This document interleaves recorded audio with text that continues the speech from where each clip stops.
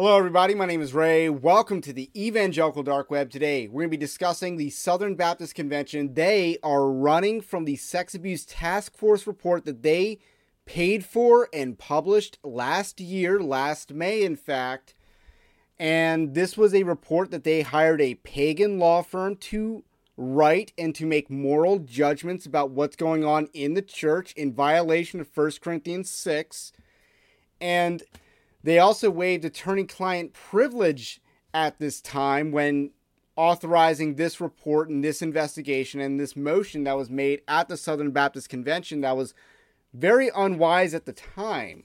And now the chickens are coming home to roost because the Sex Abuse Task Force report is being used in court against the Southern Baptist Convention as lawyers try to pilfer their resources, some of them justified, obviously, because they have defamed people.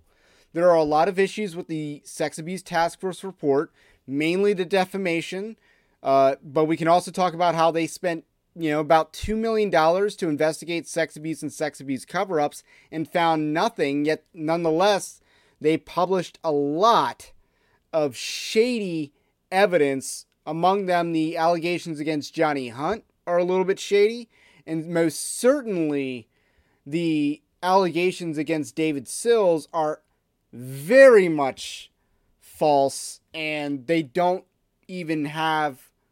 stand on the surface of them because they're trying to claim that a 26-year-old woman was a sex abuse victim who was groomed, and that's just not going to cut it. That doesn't pass the sniff test, and it's also resulted in a lawsuit. That and the Johnny Hunt lawsuit are two of the lawsuits against the Southern Baptist Convention for the defamation and alleged defamation in Johnny Hunt's case, because it's possible they are telling the truth. Unlikely, though, because, again, the evidence doesn't really add up. And that's the type of work that the Southern Baptist Convention has paid millions of dollars for, to a pagan law firm that does not believe in traditional values and supports sexual immorality, thus making them not a credible voice on the issue of sex abuse. They're not credible because of the sexual immorality that they support. So we're going to talk about the Rollins versus Pressler lawsuit, which is the first time we're going to be talking about this on Evangelical Dark Web, because it's a little bit before my time covering Christian news and evangelical news. It's a little more complicated with some of the players involved. This lawsuit is in regards to sex abuse, but it predates any of the sex abuse task force report and all that other stuff.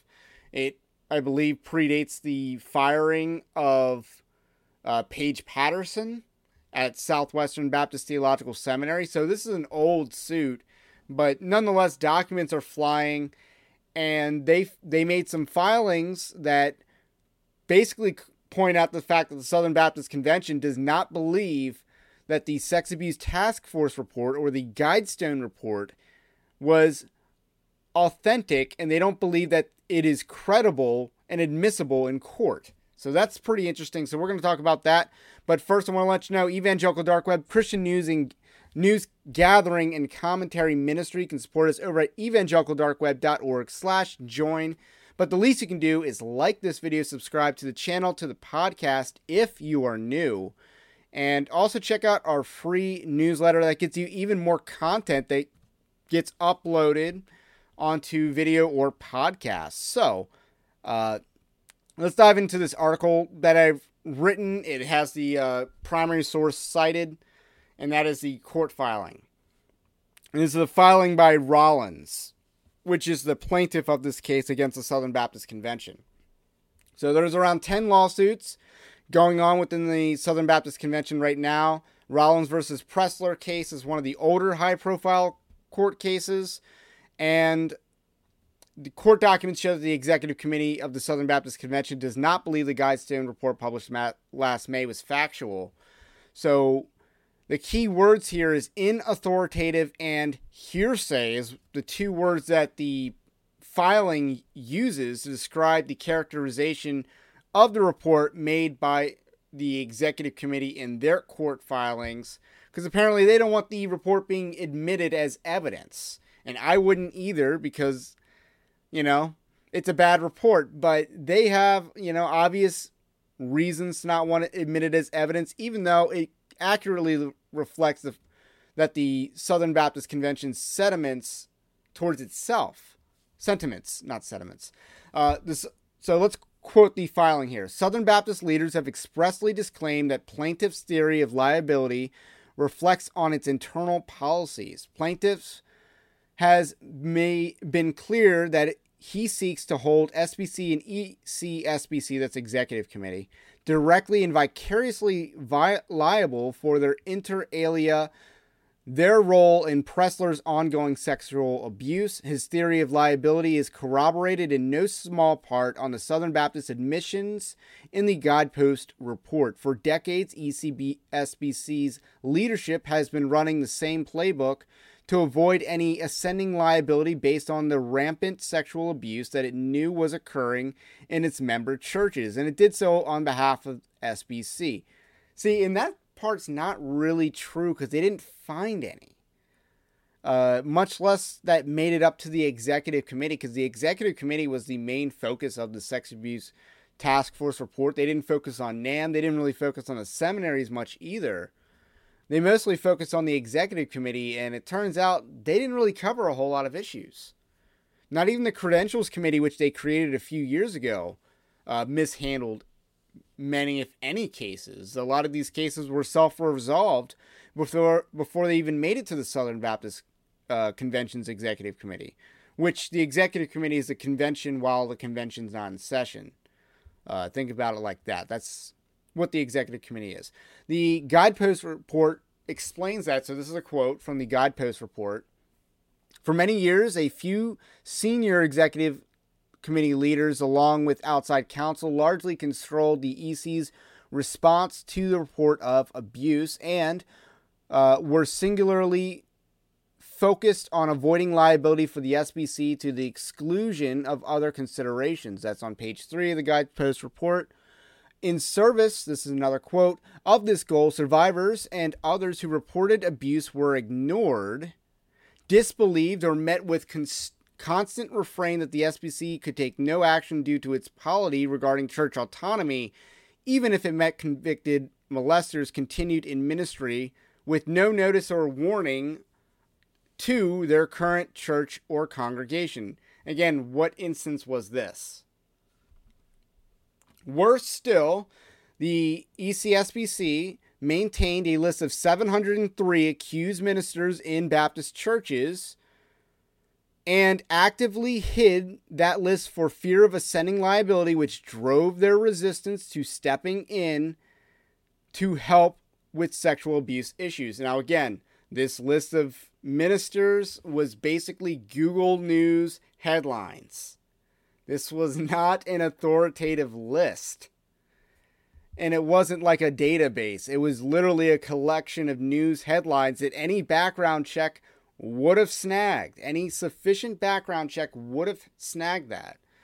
And any church that wasn't willing to do a background check also probably isn't willing to check a database that the SBC creates. This is just, it's a nonsensical. And we've also gone through this list of the names that they released, and again, they're also being sued for the prejudicial treatment of the people on that list. So this is the end of the block quote section of the Guidepost report section. Incredibly, in its plea to the jurisdiction, ECSBC and SBC claims that holding them liable for these actions will directly implicate the church's internal affairs and policies. If they are attempting to make a judicial admission that the playbook laid out in the Guidepost report was officially sanctioned, religiously endorsed policy for handling sexual assault, plaintiff will not object, but that certainly has not been the ECSBC or SBC's position to date. In fact, both the SBC and ECSBC have run from the Guidepost report, asking this court to exclude it from evidence as inauthentic and hearsay, despite those entities being entirely responsible for its publication. Nor does that position mesh with the Southern Baptist public pronouncements from its leaders. The Guidepost report itself was part of a larger reform effort in which the church tried to disown its sordid history with sexual abuse. The Southern Baptist Convention messengers voted to investigate SBC's prior leadership and waived privilege to allow its legal strategies to come to light. See Guidepost report, and it cites this. And SBC's president, Bart Barber, did an entire 60 minutes interview with Anderson Cooper in which he demeaned ECSBC's strategy of ignoring sexual abuse within the church and intimidating witnesses. See, and then it cites that interview. ECSBC has even specifically issued press releases publicly repenting for statements by Augie Bodo, its former general counsel and architect of ECSBC's strategy to avoid ascending liability by ignoring sexual abuse. Simply put, ECSBC and SBC cannot have it both ways. They cannot disown the evidence of their internal handling of sexual assault in public, and in this case, while simultaneously arguing that any liability for those same actions would violate official religious doctrine and internal policies. So, the SBC is trying to have their cake and eat it too. They're basically trying to jump on the hand grenade of sexual abuse in the church. That's what they're doing. Because, again, the facts don't add up. The report is a farce. It didn't uncover anything. And very few people called that out. I just got to say, Evangelical Dark Web was one of the few, if not one of the only, but we were one of the few publications that called out the Guidepost report for the farce that it was before Megan Basham did. And even though Megan Basham still called it out last June, nothing against that, you still have the Conservative Baptist Network too cowardly to fight that issue on its face. They are running with, they're doing the same thing that Bart Barber's doing with the Sex Abuse Task Force report that found nothing. They're championing it.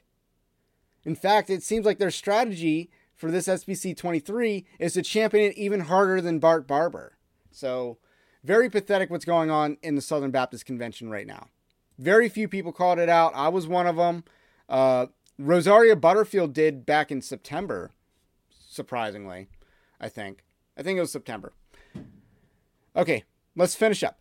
The Guidepost report is now subject to 2 defamation lawsuits in addition to being used as evidence against the Southern Baptist Convention in this lawsuit, among others, despite the fact that the Sex Abuse Task Force report concocted by Guidepost Solutions found 0 instances of sex abuse or sex abuse cover-up that were previously unknown. The Southern Baptist leaders have willingly maligned their denomination as a hive of sex abuse and sex abuse cover-ups. And we're going to give the hat tip to SBC Litigation on Twitter. You got to check them out. They're an excellent account that really saves me a lot of money from having to pay for all these court filings, because that's not free. That's not free. So big shout out to them. That's really all I got for today. We're going to have a lot more to talk about with the Southern Baptist Convention because it is Southern Baptist season right here. And don't forget to like this video and subscribe. We'll catch you on the next one.